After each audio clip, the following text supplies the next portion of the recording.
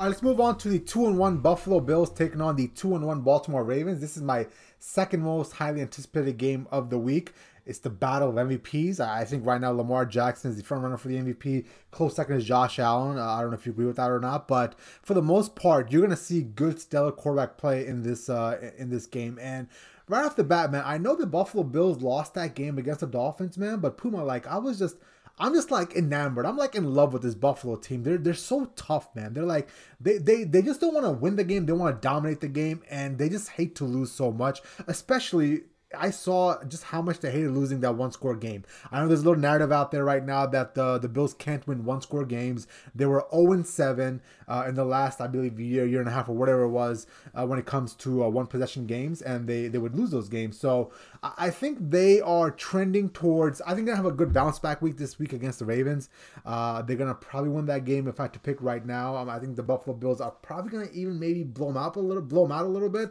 I think that Baltimore Ravens defense is absolutely horrendous. It is so bad. Like when Mac Jones was lighting up that defense in the first half, I was like, either Mac Jones became the next Tom Brady or this defense is really bad, and we realized very quickly it was a defense which is really bad. They made some adjustments against the Patriots last week, and yeah, the second half was a little better, but you've seen this through 3 weeks now. The Ravens defense gets torched by the Dolphins, by Mac Jones, and really the only thing really keeping them afloat at 2-1 is the fact that Lamar Jackson is playing scorched earth right now. Like he 10 touchdowns in 3 games. He's throwing at a good clip. He looks confident in the offense.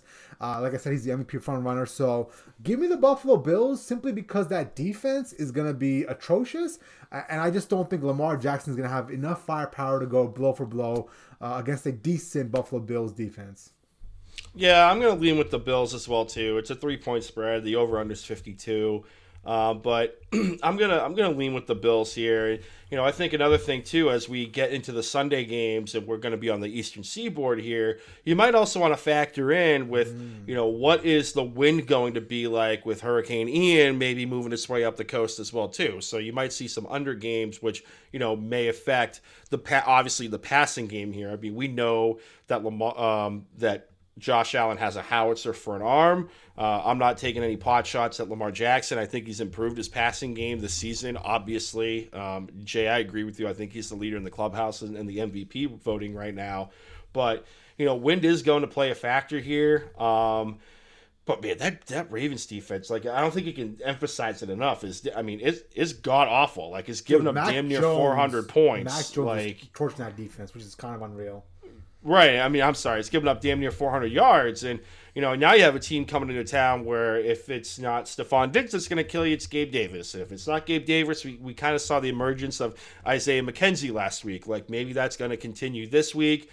There's a plethora of options here. Maybe Dawson Knox gets going in this game.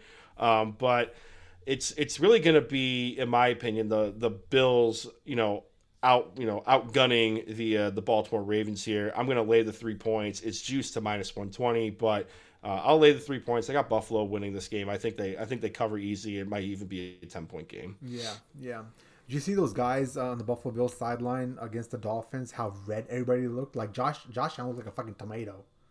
Well, the thing is like, the time of possession. Yeah. Buffalo had 40. it for 40 some odd minutes, damn near, but the Heat was sapping them of everything. Yep. And on the counter side of that is like the Dolphins defense has been on the field for 90 plays in a short week. But I mean that Bills team, I should say, was just damn near exhausted. Mm-hmm. You had people leaving with heat-related illnesses. I mean, it was a killer down in South Florida. It got to a point where they had 40 minutes of possession over the 20 that the Dolphins had, but like at some point it was just like the laws of diminishing returns. Like it didn't matter how many yards they put up or like how much time of possession they had. Like eventually they just were gonna like have a stop here because this guy went out, have a bad miscue here because of the heat, like the new guy in the rotation, and I truly believe that the Dolphins, like offensively, were like just healthy and fresh enough because they only played 20 minutes on the field. So like